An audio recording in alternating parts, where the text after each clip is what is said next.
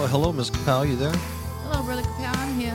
Cool. Today's date is? Today's date is March 11th, 2019. Wow, and I've changed time. I'm like 1 hour in the future now. Oh, wow.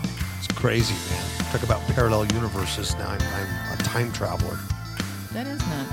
It's nuts. It's just crazy.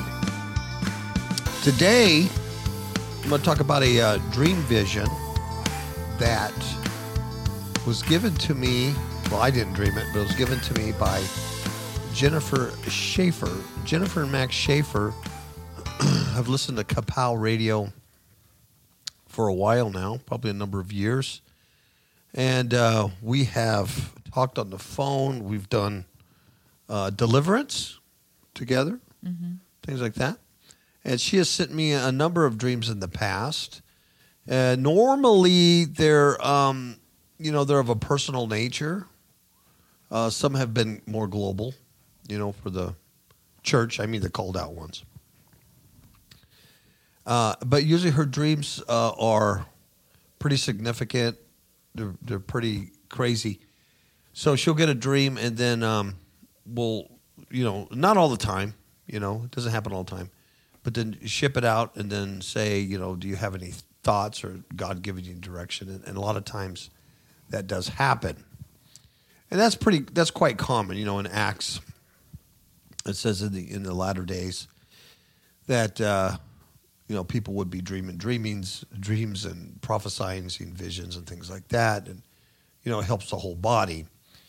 And oftentimes God assists me in getting an interpretation on these things, whereas a lot of times my own dreams I can't. And so I'll run, like my own dreams, I'll run by Ms. Kapow. She'll write it down, and then later on say, here's what I think, here's what I'm getting. So that's a common way it seems to occur, where there's like a checks and balance type of thing. Yeah.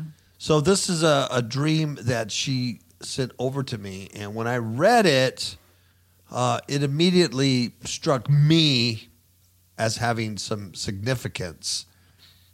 And then what I'm about to share with you begin to unfold and the interpretation of it for the general body of the called out ones, those who hear the voice of the shepherd and know his voice and follow him. And it's a last day's warning as well as a teaching, but it's certainly a warning. So having said that, let me put my little disclaimer on it. The only time I say, "Thus saith the Lord," is if I'm reading that it's something that's in the Scripture. It's the Word of God. Thus saith the Lord, because He has said it in His Word. Normally, I won't say,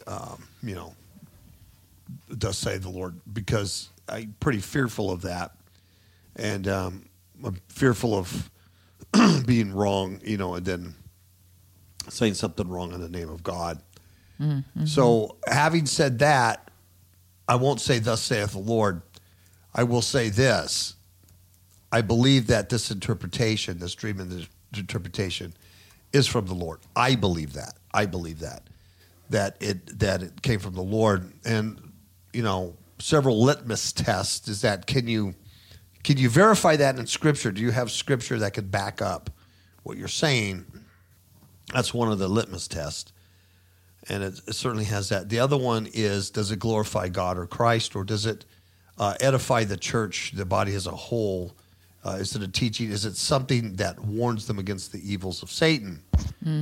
Because Satan's not going to give you a deception that's going to lead you to Christ or lead you to salvation or deceive you into serving Him better. He's not going to give you that thing, because a kingdom divided can't stand against itself, right? He's going to give you another type of deception where you think it's good, or you think it's, an angel of light, And but it's going to be anti-God or anti-scriptural when you get down to it.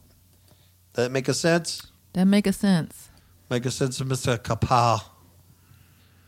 All right, so let's get on to this. What's going to happen here is Ms. Kapal's going to actually read the entire dream to you in its entirety. Then we're going to break it down to how I was given to me to break down. And so then we'll read the little bits of the dream and then the breakdown of it. And you will see at the end it'll all come together. So bear with me. So before we start, I will say this. I do believe that it is a warning to the last days saints.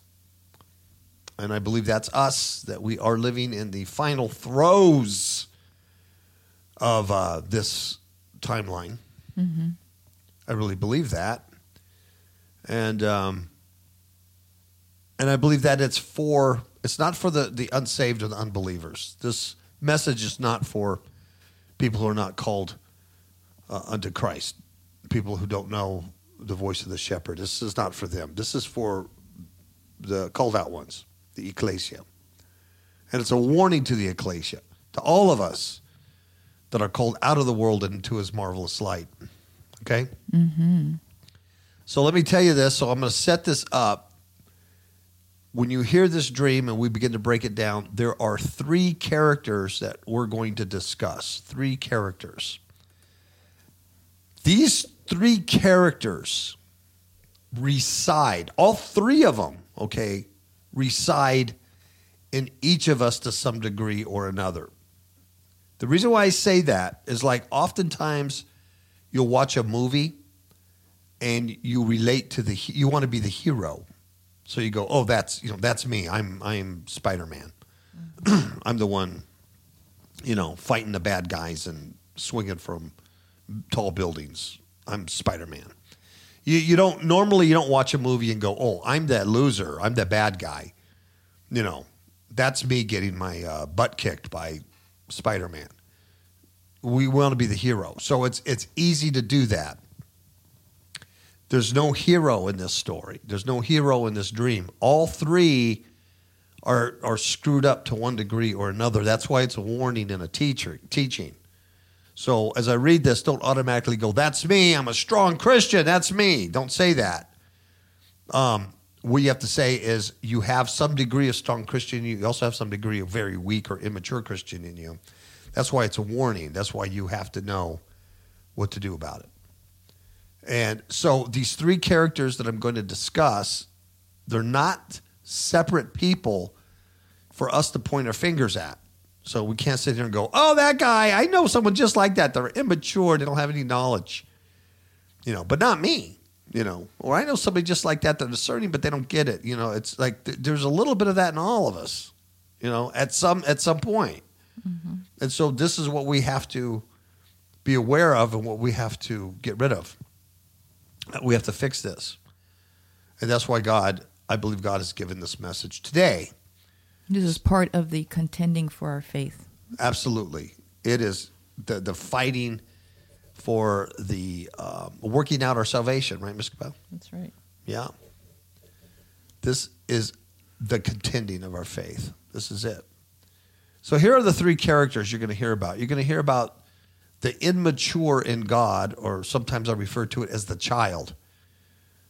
It's the immature that are in God. And as long as we've all been Christians, or as deep as we are in the rabbit hole, and no matter how awake we are, there's some part of us that's always immature because we don't have all knowledge. Sometimes we're just ignorant on things, right? But it's okay. It's okay as long as you understand how that could be used against you by the enemy, and that you don't stay in that immature mode. That you have a teachable spirit, and that the Holy Spirit can bring you into a more mature understanding of things. That's right. Capiche? Mm-hmm. The second one is the discerning in God. The discerning God. That's probably where a lot of us fit in. Where we're very discerning on things, but we could still go sideways. We can still go sideways, and I'll show you how. Even the Bible says that if it were possible, even the very elect would be deceived. Mm-hmm. And you think about that, and you go, well, how would that happen? The very elect, they're discerning. We know we're discerning. We have wisdom. We're wide awake. How? And I'll show you how you can be easily deceived, even when you're discerning. And then the third character is the strong in God. Yes, that's all of us. We're so strong, right? And even the strong in God can make this vital mistake. And this is I think this is why the Lord really, I think this is why this dream came across my desk, because I think it really, if you really take it to heart and you think, hey, these three characters could be in me, how can I prevent the deception on all three of them? You're going to be way ahead of the game in this last days, because you really don't want this happening. And so all these facets, all three of these facets today, right now, are being attacked by the serpent in very specific ways in these very last hours. So that's why the dream is a warning as well as a teaching. The other thing I want to say is that these characters, these three characters in the dream, have nothing to do with the Schaefer family. It has nothing to do with Max and Jennifer or their granddaughter. They're simply representatives of these characters. Yes, they're symbolic of these types, of these character types in that dream, but it's not a statement on their spiritual development or their real life, right? As far as that goes, it does apply to them in the body of Christ. Right. All right.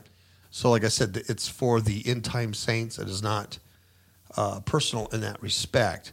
So Satan is attacking. If he hasn't attacked you yet, he will. Right, Ms. Cabal? Yep. And he just does all kinds of weird things mentally, spiritually, emotionally, and physically. Mm-hmm. Right? I had I'm going to tell them about the episode I had a couple of nights ago. Oh, okay. We were watching, I don't know, we were watching a movie or YouTube, something. YouTube, something like that. And I was drinking a beverage. We just got done eating, I think. Yep. Just got done eating, and I was reading a manual. I was reading some manual. Yeah, but we had the YouTube thing. Yeah, we had the YouTube on, and I was in between watching this thing. I was reading a manual, and I had a glass of beverage I was drinking, while I was reading this manual, watching this, and everything was fine, and there was no big deal. And I've had this cough, come on and off for about a year now on me, and it just comes on me. It's really weird. And so I was sitting there, and I remember reading this manual. I had my reader glasses on, and everything was fine. I'm sitting up in the chair.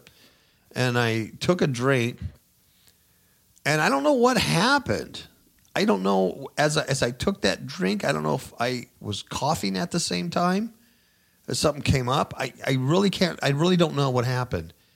But all of a sudden I felt, that I couldn't swallow the liquid. I couldn't swallow it. And so I started sputtering, like trying to cough. But yeah, your cough was different. You know what I mean? That's what I heard, and that's what alarmed me. And I looked at you, and ugh. Yeah. So Miss Capel's sitting there watching this thing, but like she said, now I didn't notice it, but she said the cough was different. It was something. It was strange. And I'll let her tell her side of the story, because I was out. I don't remember, but I just remember like sputtering, having something in my mouth, and I knew something was wrong, but I didn't know what. But something was wrong. I didn't know what, though. And, this all happened in a matter of like milliseconds. Yeah. There was no time. It happened so quick. But the only thing I could think of is I got to get this out of my mouth. So I grabbed the glass that I had already set down, right, Miss Cabell? Mm-hmm. I'd taken a swig, but I set it down.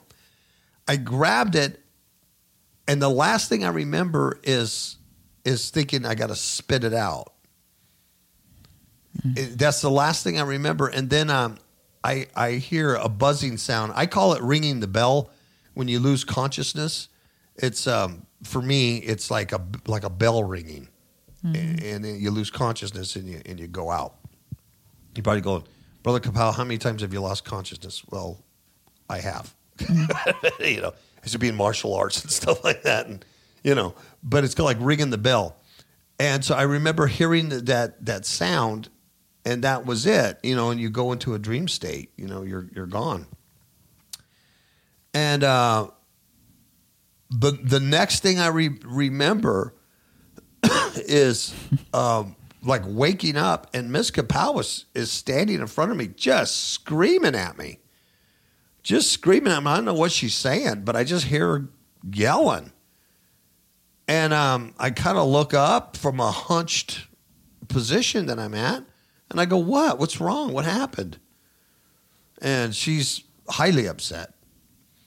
And what had happened in real life, but I don't remember, is I guess after I spit it out, the glass just kind of dropped to my lap, and I lost consciousness. Mm-hmm. That quickly, I was out, and I was somewhere else. I was gone.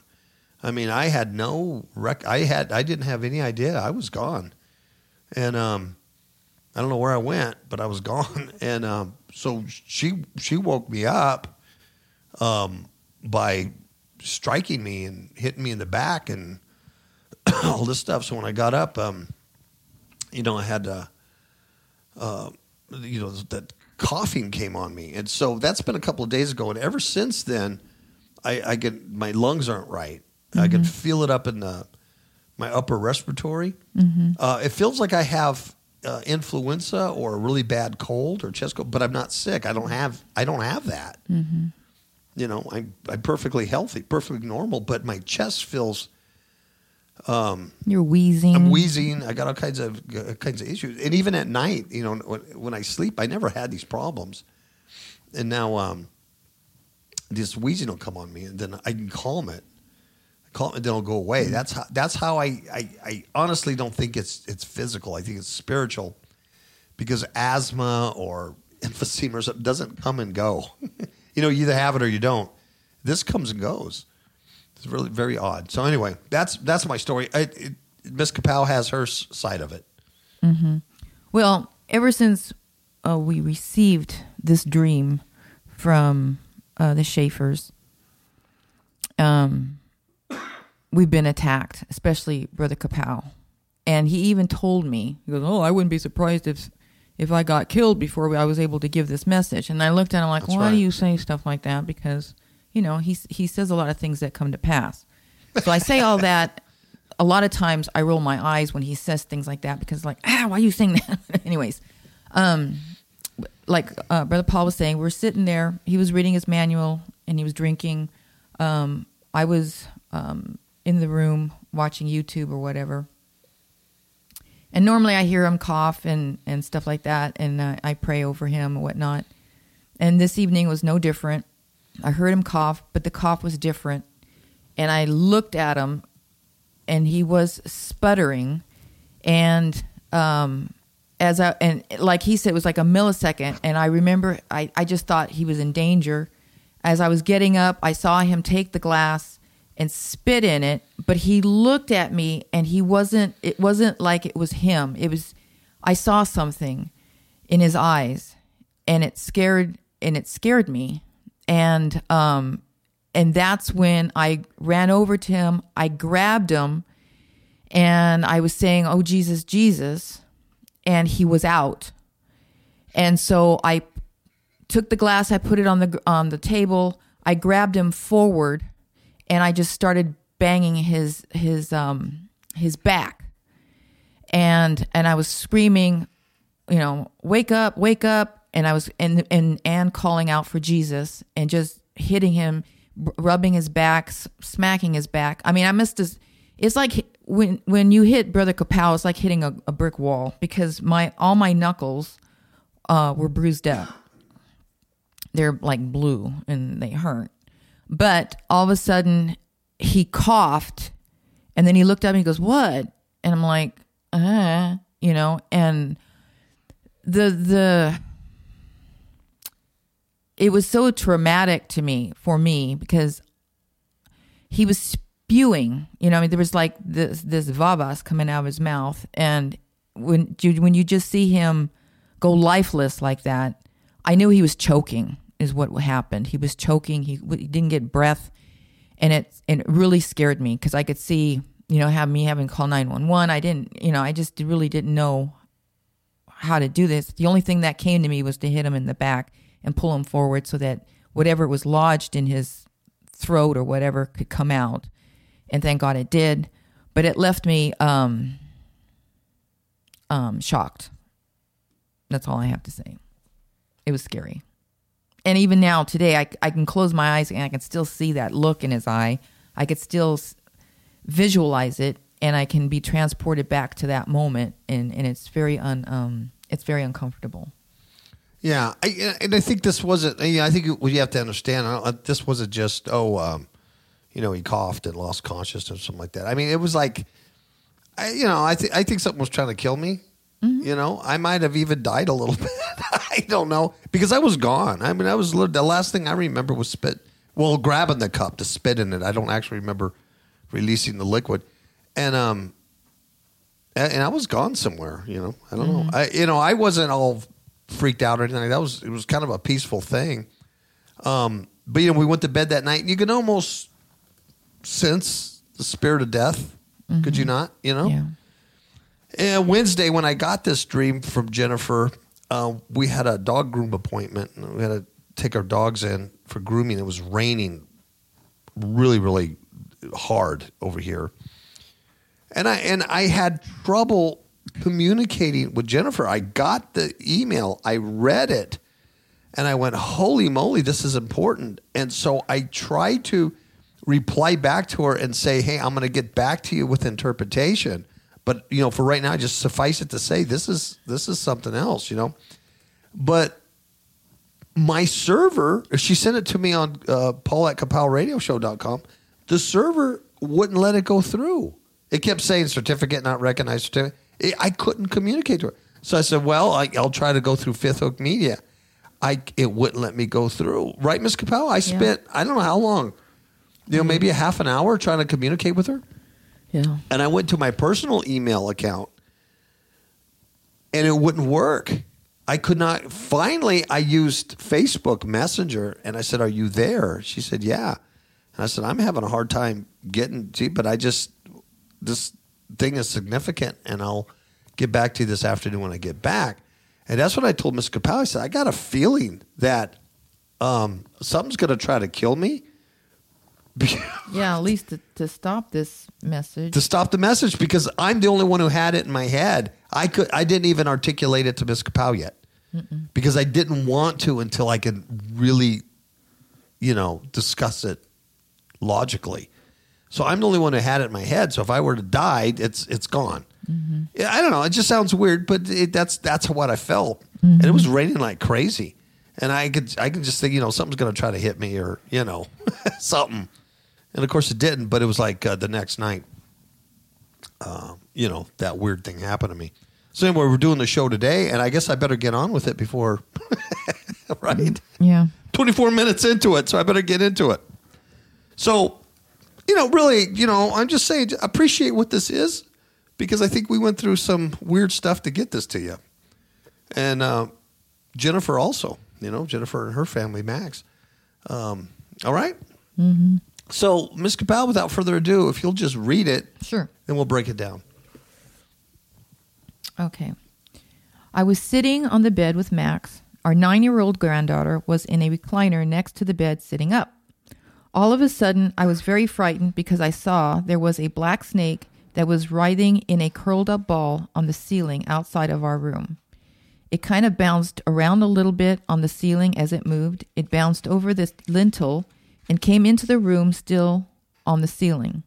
It bounced around on the ceiling until it was near to my granddaughter and then fell to the ground right in front of her. I was afraid for her, and I told her to stay away from the snake and jump to the bed where we were. She wanted to jump over to the bed, but my husband told her to stay there. She sat up to look closer at the snake and was thinking of touching it, but still feel fearful of it. The snake stood straight up on the tip of its tail and looked at her in the face, so they were eye to eye almost. Then it was back up on the ceiling, writhing in a ball as before. As it bounced along the ceiling, it got closer to me and fell to the end of the bed when it was back on the ceiling again, and it was writhing closer till it was just over my head. I was very frightened, and Max told me not to be afraid, and as the snake started to fall, it would have landed on my head, but he grabbed it and knocked it to the floor beside the bed. He scooped it up and stuffed it under his left arm and controlled it with his right hand, like you would control a wild animal or an animal that was trying to get away, to make it stop struggling against you. He contained it under his arm, and I said, "Be careful, it will bite you." He said, "No, it won't, and even if it did, we don't have poisonous snakes in Nebraska." I said, "Even if it's not poisonous, you can get an infection from it." He said, "No, I won't. It'll be okay." And he set the snake down at the foot of the bed. It was calm now and didn't struggle. When I saw it, I couldn't believe my eyes. The snake had become a beautiful animal with 4 legs. It was more like a lizard with 4 longer legs and smooth skin, I guess. But it was my favorite color, like a turquoise, and it had these beautiful stones all on it, like rhinestones all over it, silver rhinestones. It was very beautifully made. I couldn't believe how gorgeous it was, and how it was to be desired. And I said, "Wow, it's beautiful. Must have belonged to somebody because they put a lot of work into it. We should keep it." And Max looked at me in disbelief and said, "A minute ago you wanted to get rid of it, and now you want to keep it?" And I said, "I didn't know how beautiful it was and how valuable it was and how it should benefit us." That's when she woke up and told Max about the dream. And she says, "We were told something about time being short, but because I didn't remember Revelation and Max was sleepy, he didn't retain it." Okay, so that's the dream in its entirety. So let's break it down. Just read that first part. Okay. According to my notes. Okay, let's see. Okay. I was sitting on the bed with Max. Our 9-year-old granddaughter was in a recliner next to the bed sitting up. All right, so the bed in the bedroom is a place of peace, of comfort and safety. It's a place where the world is not invited into, right? Mm-hmm. So all 3 of these characters that I'm going to talk about, the child, the discerner, and the strong, are at peace inside of this place, right? Mm-hmm. That's us. That's the church, the called out ones. We're at peace in this place in Christ, right? And in our lives. So here we are at a place of peace, comfort, and safety. Okay, next. All of a sudden, I was very frightened because I saw there was a black snake that was writhing in a curled-up ball on the ceiling outside of our room. It kind of bounced around a little bit on the ceiling as it moved. I thought this was really, really a odd thing to see in a dream. A black snake up on the ceiling. And you notice it's outside of the place of comfort, the room. It's bouncing around on the ceiling. Now, the black snake was clearly, to me, was the god of this world, of this age. It's Lucifer, it's Satan, the great dragon, the snake, serpent. So he's on the ceiling because in his world, the one we live in, everything is upside down and reversed. Mm-hmm. That's why you have as above, so below. That's why you have Aleister Crowley telling his satanic followers to write backwards, do everything backwards, because it's a black occult magic. See, the first book of Adam and Eve calls the serpent the hater of all that is good. He hates all that is good. Everything that's of God, he hates. So it's opposite with him. So evil is good, good is bad, ugly is beautiful, etc. That's why there's such ugly art, ugly music, because it's him. It goes back to the tree of good and evil. Is where this harkens back to. Also because this serpent The snake moves in a ball by bouncing around. It's like powerless. It doesn't have a lot of power. It's just kind of bouncing around up there. So it can only deceive one into destruction, as we're going to later see. It's not. It can't just attack. It can only like deceive you. The black serpent is outside of the safe place, but it's not for long. Okay, not for long. Revelation 12:9 says, "And the great dragon was thrown down, the serpent of old, who's called the devil and Satan, who deceives the whole world. He was thrown down to the earth, and his angels were thrown down with him." So you might want to know when that happened. Well, we know that when Jesus was on the earth, it hadn't happened yet. John 13:31, Jesus says, "Now judgment is upon this world. Now the ruler of this world will be cast out." John 14:30, Jesus also says, "I will not speak much more with you, for the ruler of the world is coming, and he has nothing in me." So he's here now. He's here. He's bouncing around. The next part says, "It bounced over the lintel and came into the room, still on the ceiling." This really struck me when she used the term lintel. She wrote lintel. Lintel's an interesting word to use because by definition, it's a horizontal support of timber, stone, concrete, steel that's across the top of a door or window. In the dream, it separates the safe place that's inside from the unsafe outside.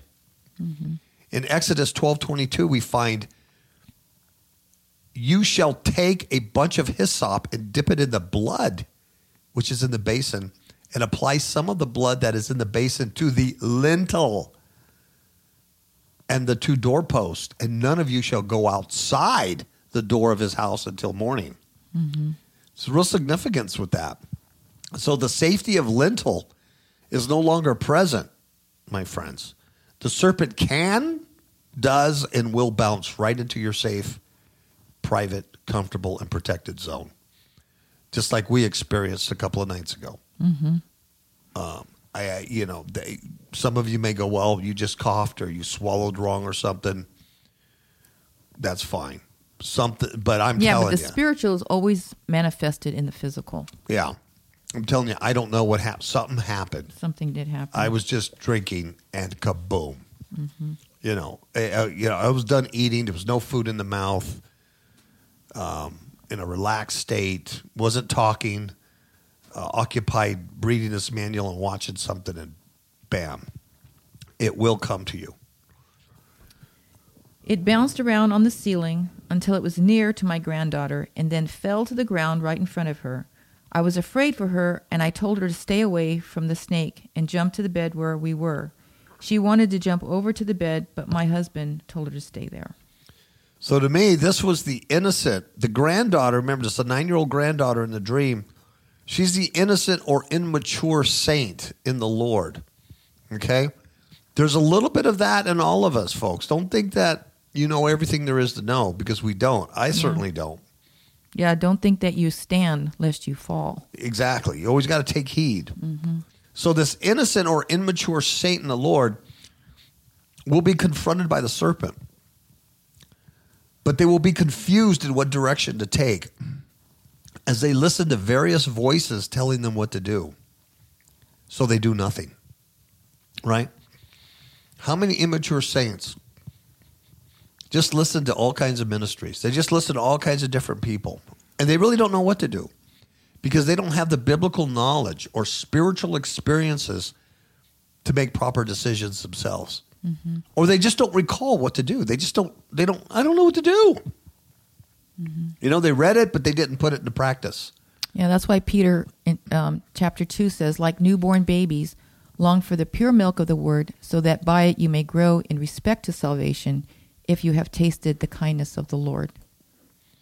And then as you grow, then you get off the milk and you get into the meat. You don't stay babies. You grow in the Lord. Yeah.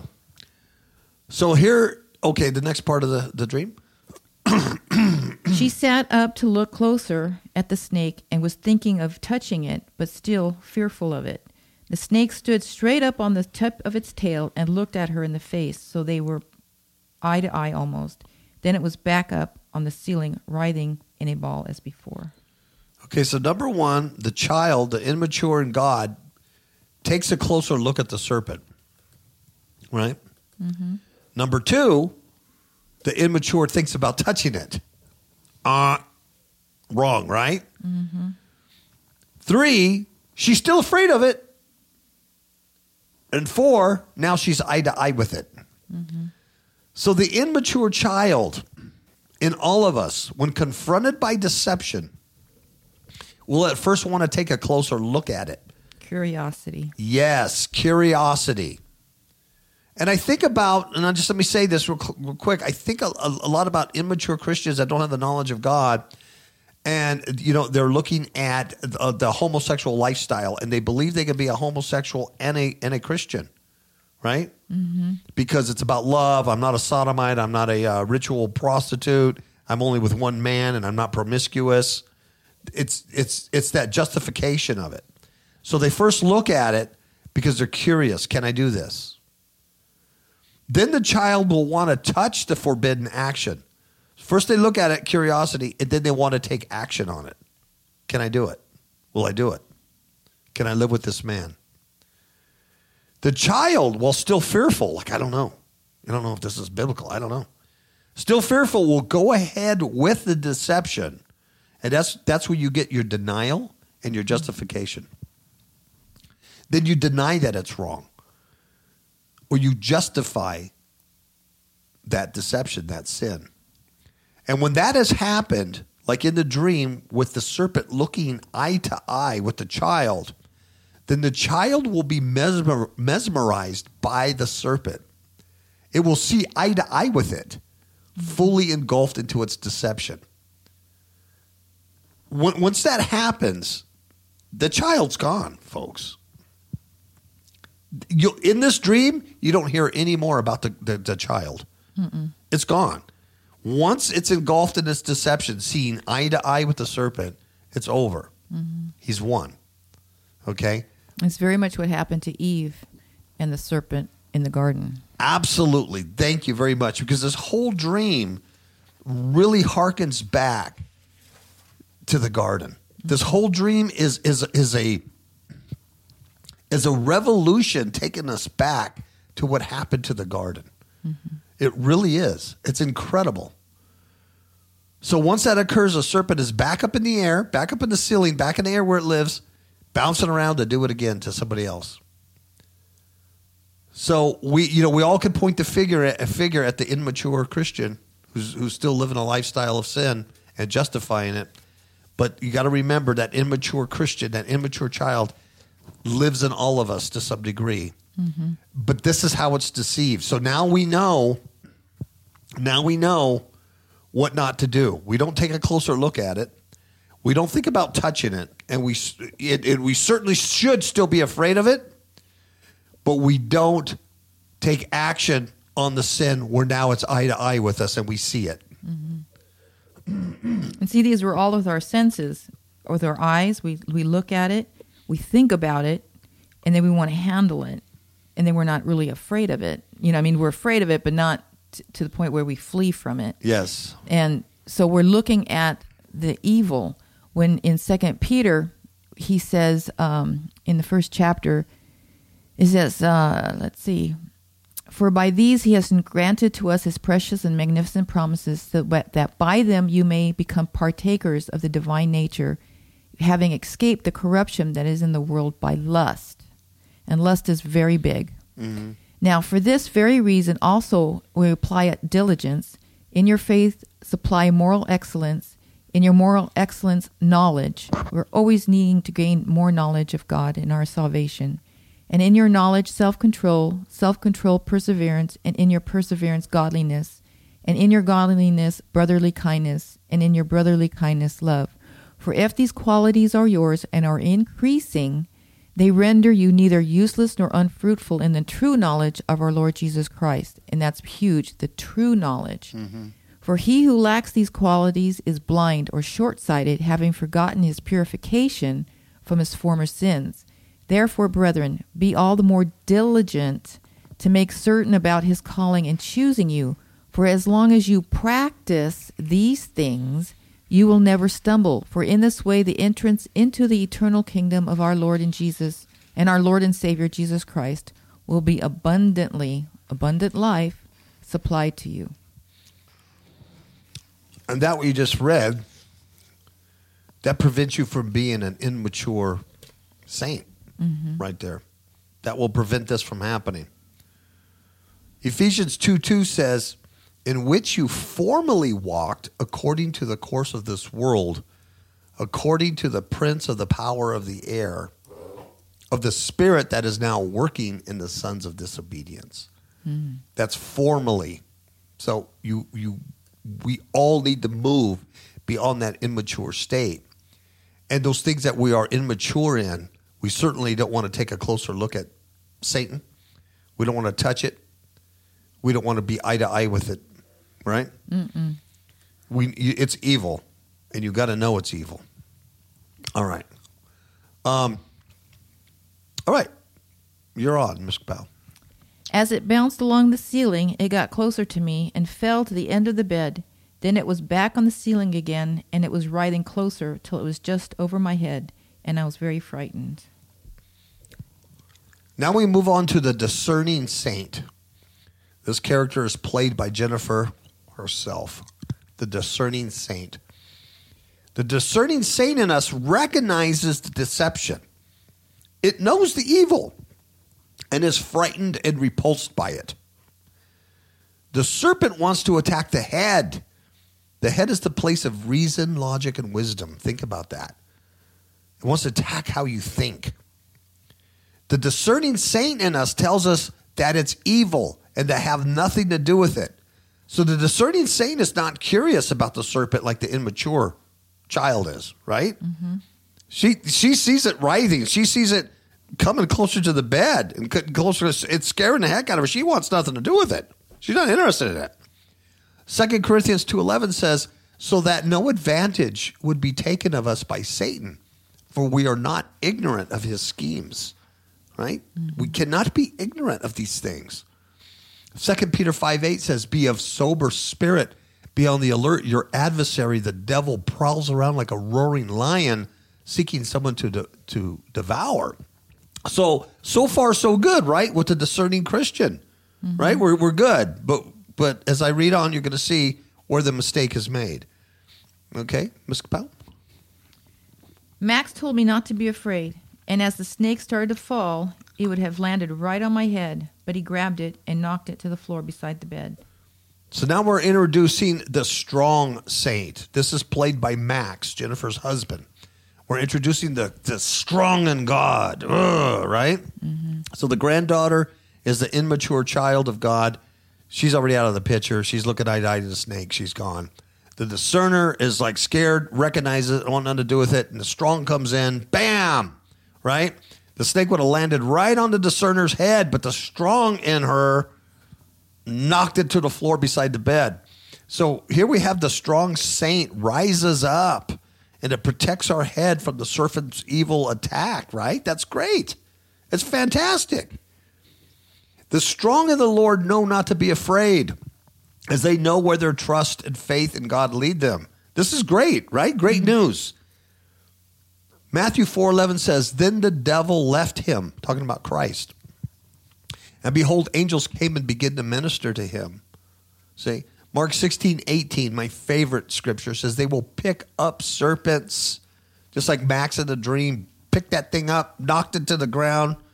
You'll see him wrestle with it in the next paragraph. They will pick up serpents, and if they drink any deadly poison, it will not hurt them. They will lay hands on the sick, and they will recover. Isn't that cool? So everything sounds good right now for the discerning Christian, for the strong Christian. But we're gonna get into where they make the mistakes that Satan deceived them. He scooped it up and stuffed it under his left arm and controlled it with his right hand, like he would control a wild animal or an animal that was trying to get away, to make it stop struggling against you. He contained it under his arm, and I said, "Be careful, it will bite you." And he said, "No, it won't. And even if it did, we don't have poisonous snakes in Nebraska." I said, "Even if it's not poisonous, you can get an infection from it." He said, "No, I won't. I'll be okay." Isn't that fantastic? That's that strong saint in you rising up going, Mark 16:18, I can pick up the serpent. It's not going to bite me. It's not. I can drink any deadly poison. It's not going to hurt me. You know, I know where my strength is. It's not going to hurt me. The strong saint in us knows how to conduct spiritual battle. Does it not? Mm-hmm. The strong saint in us is confident in the words of God. It knows where the strength comes from. Ephesians 6:12 says, "For our struggle is not against flesh and blood, but against the rulers, against the powers, against the world forces of this darkness, against the spiritual forces of wickedness in the heavenly places." And he set the snake down at the foot of the bed. It was calm now and didn't struggle. Okay, Ms. Capello, read that again to the audience. And he set the snake down at the foot of the bed. It was calm now and didn't struggle. So the strong in the Lord takes the snake, knocks it from the head of the discerning, wrestles with it, controls it, and then what does he do? He sets it at the foot of the bed, the place of safety. Here's the problem. Here's where the strong saint goes wrong. The strong saint in you, here's where it goes wrong, folks. The strong saint set the serpent down. Where? In his safe, peaceful, and protected space. They're in the bedroom. He wrestles with it, but then he sets it down. And the snake's calm, right? Mm-hmm. The strong saint should have killed the serpent, not set it down. The serpent had to be removed from the bedroom and the house, not allowed to live. The serpent should have been destroyed. See, the lack of action causes the discerning saint to be deceived. We're going to see this later. The strong in you, when you allow something to remain, you open up the deception to your discerning saint in you. Mm-hmm. The serpent must be removed, folks. The serpent is calm in the dream only because it's deceiving the human. Mm-hmm. It's like in the Old Testament with the kings. You know, they would get rid of the things in the temple of the Lord, but they would forget to get rid of the stuff in the high places. They would do all this cleansing, mm-hmm.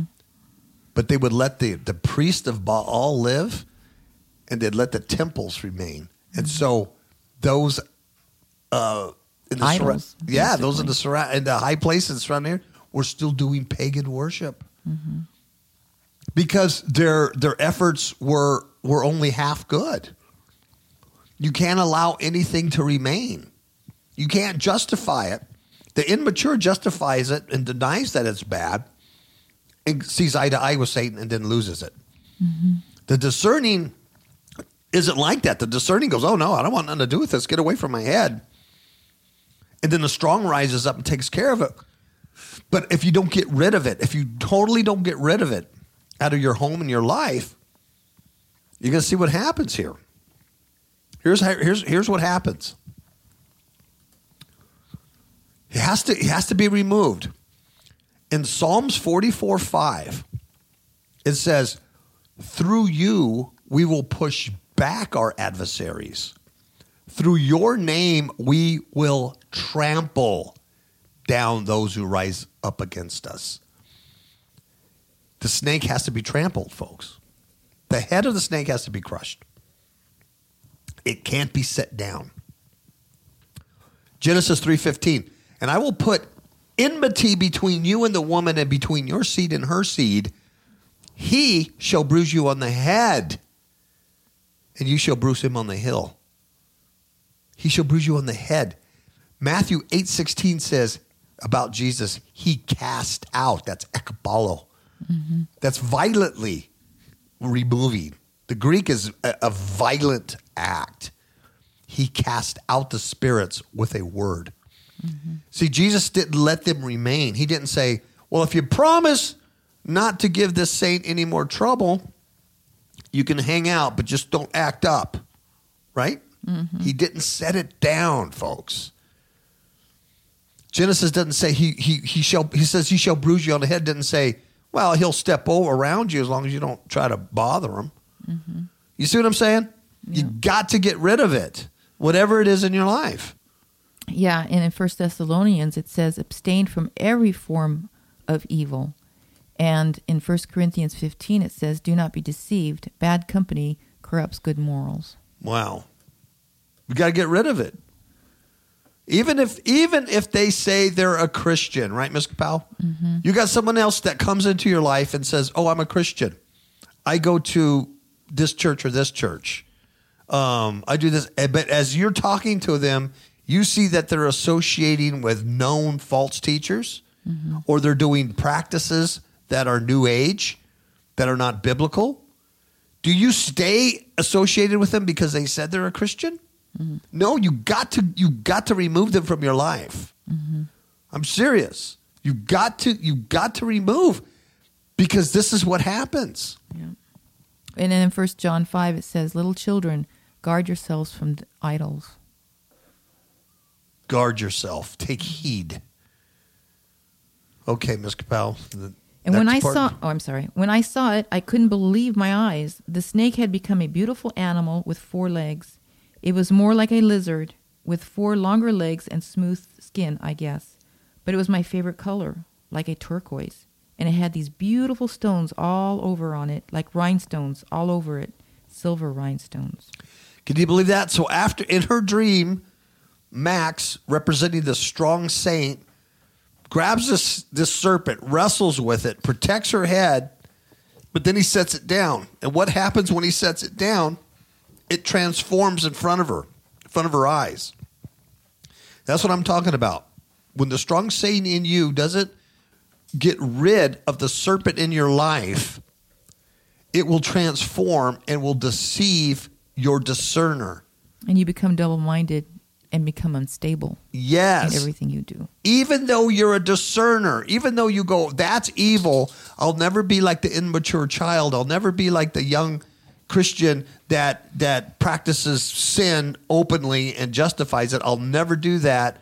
I won't do that. But yet you're deceived and don't even know it. You don't even know it because it transformed in front of your eyes. Satan transforms into an angel of light, and he's done it all the time. And this is interesting, the part of her dream, because she describes this serpent much like the Bible describes Satan before his fall. Since even her favorite color, he was like a turquoise, had beautiful stones all over it, rhinestones. So here's the big problem here. The discerning saint in us is deceived by the beauty of the deceiving serpent. Now, the difference is, unlike the immature child who was curious about the evil, he was curious about the evil-looking serpent, the discerning saint rejects the evil, but is swayed by the beauty. You get the difference?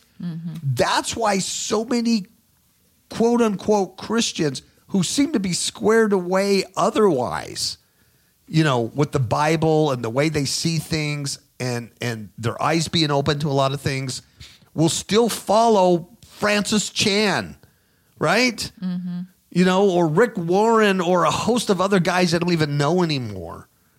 They'll still follow a denomination. I'm a Baptist. I'm a, whatever. And some people just follow the person. They will follow the person through thick and thin.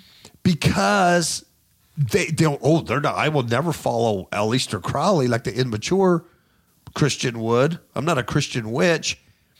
They reject that kind of evil. but they don't know that they're swayed by the beauty of the deception of Francis Chan. That's why the Bible says, to guard against idols. Guard it. You have to. Because that's just because you're discerning in one area doesn't mean you're discerning in all areas. All the time you see this. And that lives in us. It lives in me. We have to really take heed on that. Not to be swayed by the beauty of it. Right? Mm-hmm. The beauty and the wonderland of Christmas. Folks. The beauty of Christmas. It's beautiful. We celebrate the birth of Christ. Folks, you do not. You reject the evil, but you're swayed by the beauty. The discerning Christian in this dream, in this warning here, it is swayed because, why? The strong saint did not destroy the serpent, but let it remain in its home. That's how you get swayed. This is a lesson, folks. This is how the discerner in us gets swayed by the beauty, because the strong in us does not destroy the serpent. You let the serpent remain. Mm-hmm. You justify the pagan practices. You justify the pagan holidays, and you let it remain. And then you see the beauty in it. But the end result is the end result. That's right. You're still deceived by the bouncing black snake. And what's amazing about Jennifer's dream is that I believe she saw what the fallen angel looked like prior to its fall from God's mountain. She even saw the turquoise. Mm-hmm. Shall I read Ezekiel 28? It says, you had the seal of perfection, full of wisdom and perfect in beauty. You were in Eden, the garden of God. Every precious stone was your covering. The ruby, the topaz, and the diamond, the beryl, the onyx, and the jasper, the lapis lazuli, the turquoise. Mm-hmm. This is what she saw. And the emerald, and the gold. The workmanship of your settings and sockets was in you. On the day you were created, they were prepared. You were the anointed cherub who covers, and I placed you there.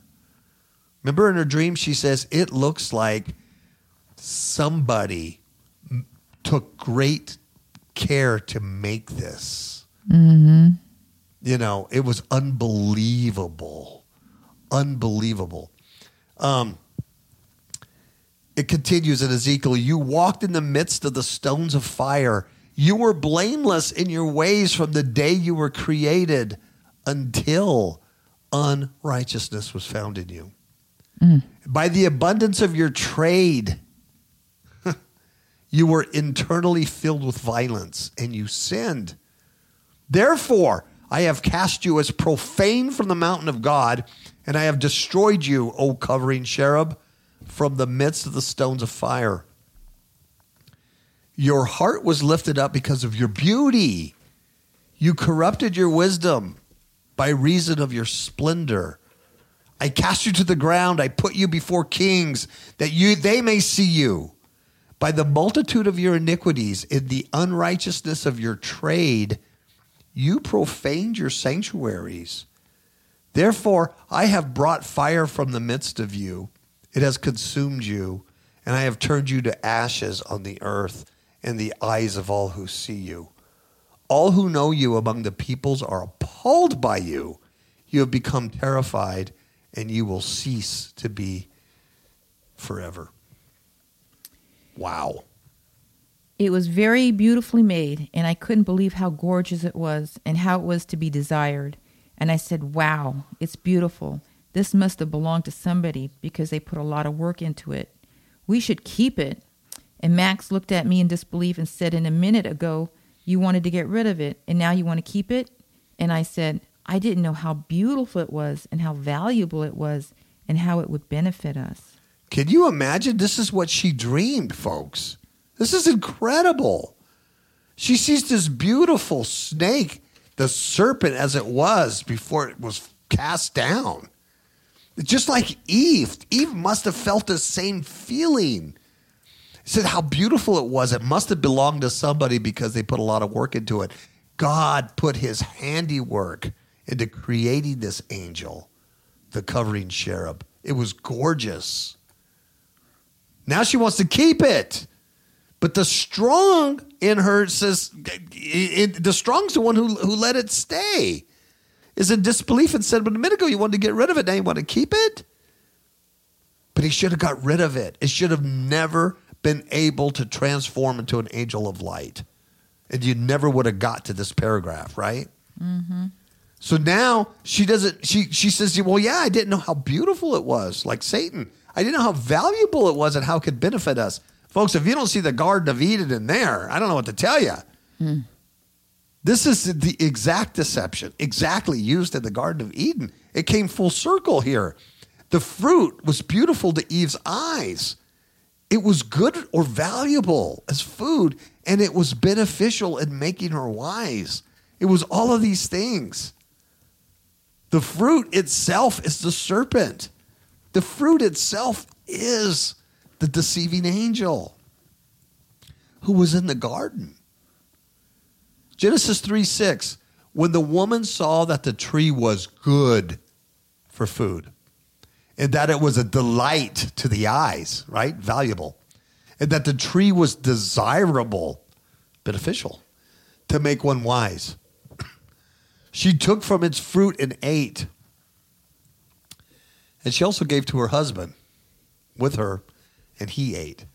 To me, it seems like Adam in this was representing the strong saint.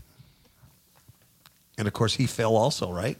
Mm-hmm. Because the deception and the strong, they're so linked together.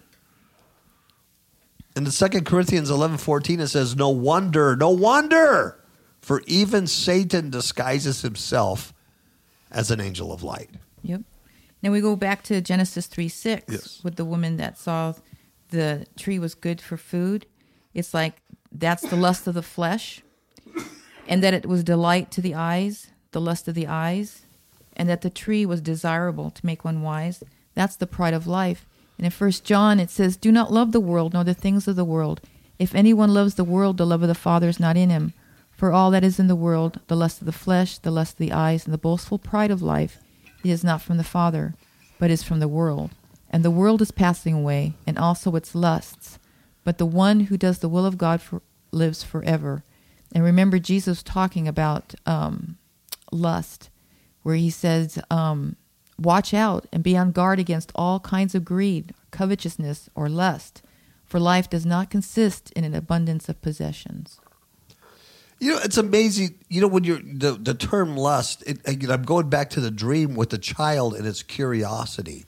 Mm-hmm. It's almost like the same thing. Yeah, the lust of knowledge. Yeah, that lust is you're curious of it. Mm-hmm. I want it. You know, quite amazing. Mm-hmm.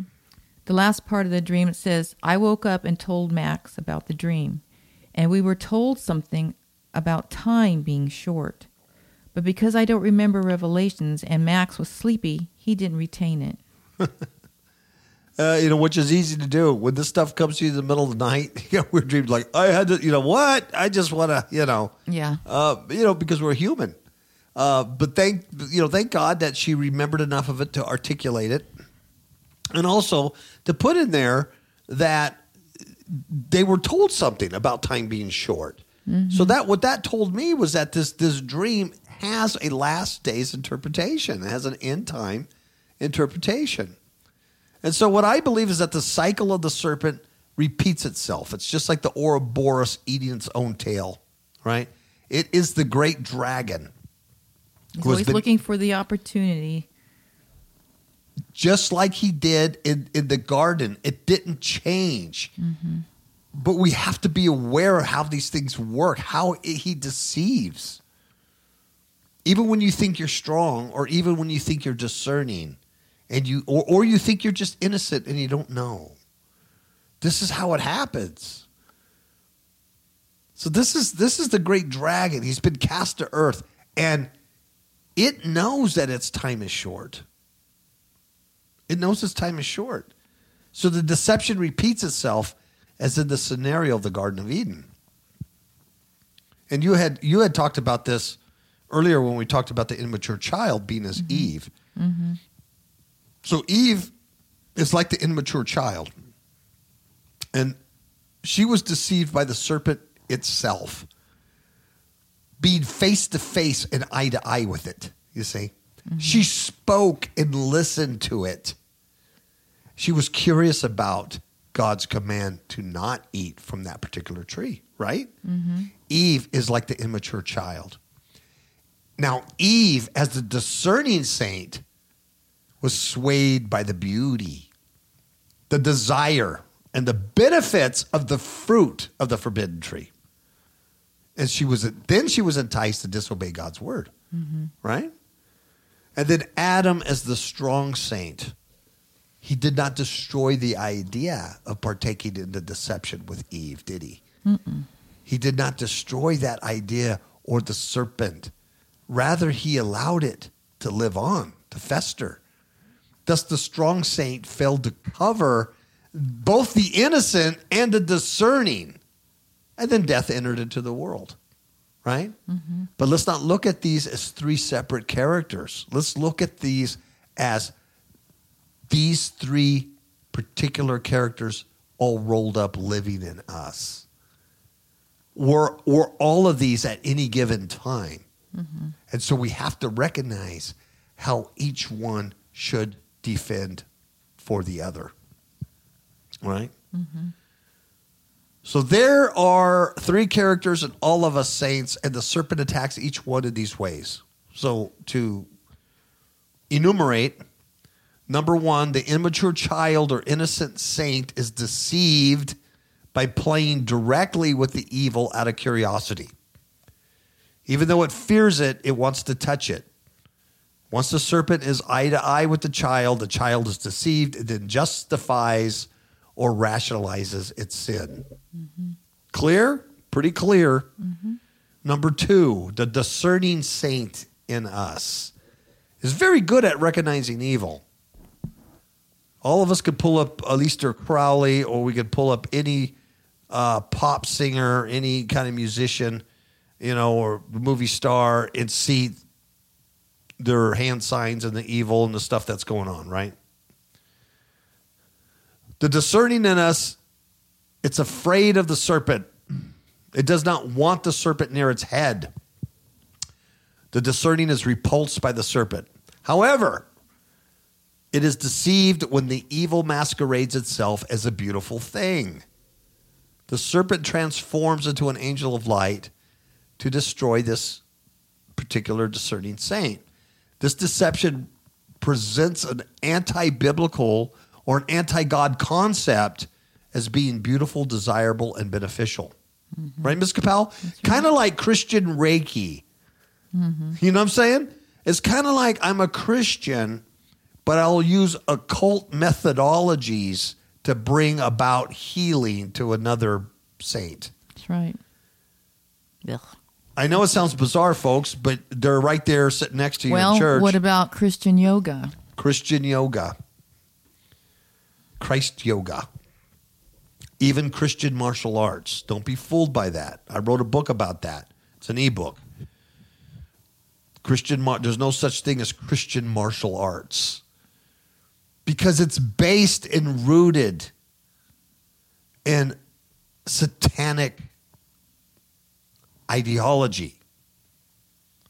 So when the deception comes as an angel of light to the discerning saint, how you will know that, whether it's you or someone else, is that the deception in itself, what they're believing or what they're grasping, is not biblical and it's not godly, the concept. Mm-hmm. But it's beautiful and it's desirable and beneficial. That's why they can heal people. Isn't it desirable to bring healing to people? Mm-hmm. Or whatever it is, Christian counseling or whatever, right? Mm-hmm. Number 3, the strong saint. Now, the strong saint's not going to even look the serpent in the eye. It's not going to even go there. It's not going to even get mesmerized because they're strong in the Lord, right? Mm-hmm. The strong saint will recognize evil and what? Flee from it. I'm getting out of here. I'm not dealing with that. I'm not putting myself in that position. The strong saint, they're biblically sound. They know the Bible. They know the scripture. They read, they study. However, they get deceived. We get deceived. And we lead others into deception when we fail to totally destroy the serpent and its lies. It's kind of like Samson, the strong man Samson. He was fine, right? But what did he fail to do? Failed to get rid of Delilah. The strong may do good spiritual warfare, but then leave the serpent in the house or leave the serpent in their safe protected zone, which the serpent then transforms into an angel of light for incredible deception. So the strong saint fails when it does not totally remove the offense. Mm-hmm. Make and a once sense? again, it's disobedient to God's word. Just like Solomon, as a king, he was told not to marry, pagan wives. But that was his downfall. And once he did that, he didn't remove it. He didn't remove that from his life. He added it. You know why? Because once he did that, then the discerning in him then saw the beauty of it. Mm-hmm. Well, this is good for the nation. I'm making bridges between different nations and Israel, and I'm bringing in all this wealth and all this goodness, right? They see the benefit, the beauty of it, right? Yep. And you're absolutely right. That's how those ancient kings of Israel did. They only went so far with it. Instead of removing that, you have to remove it.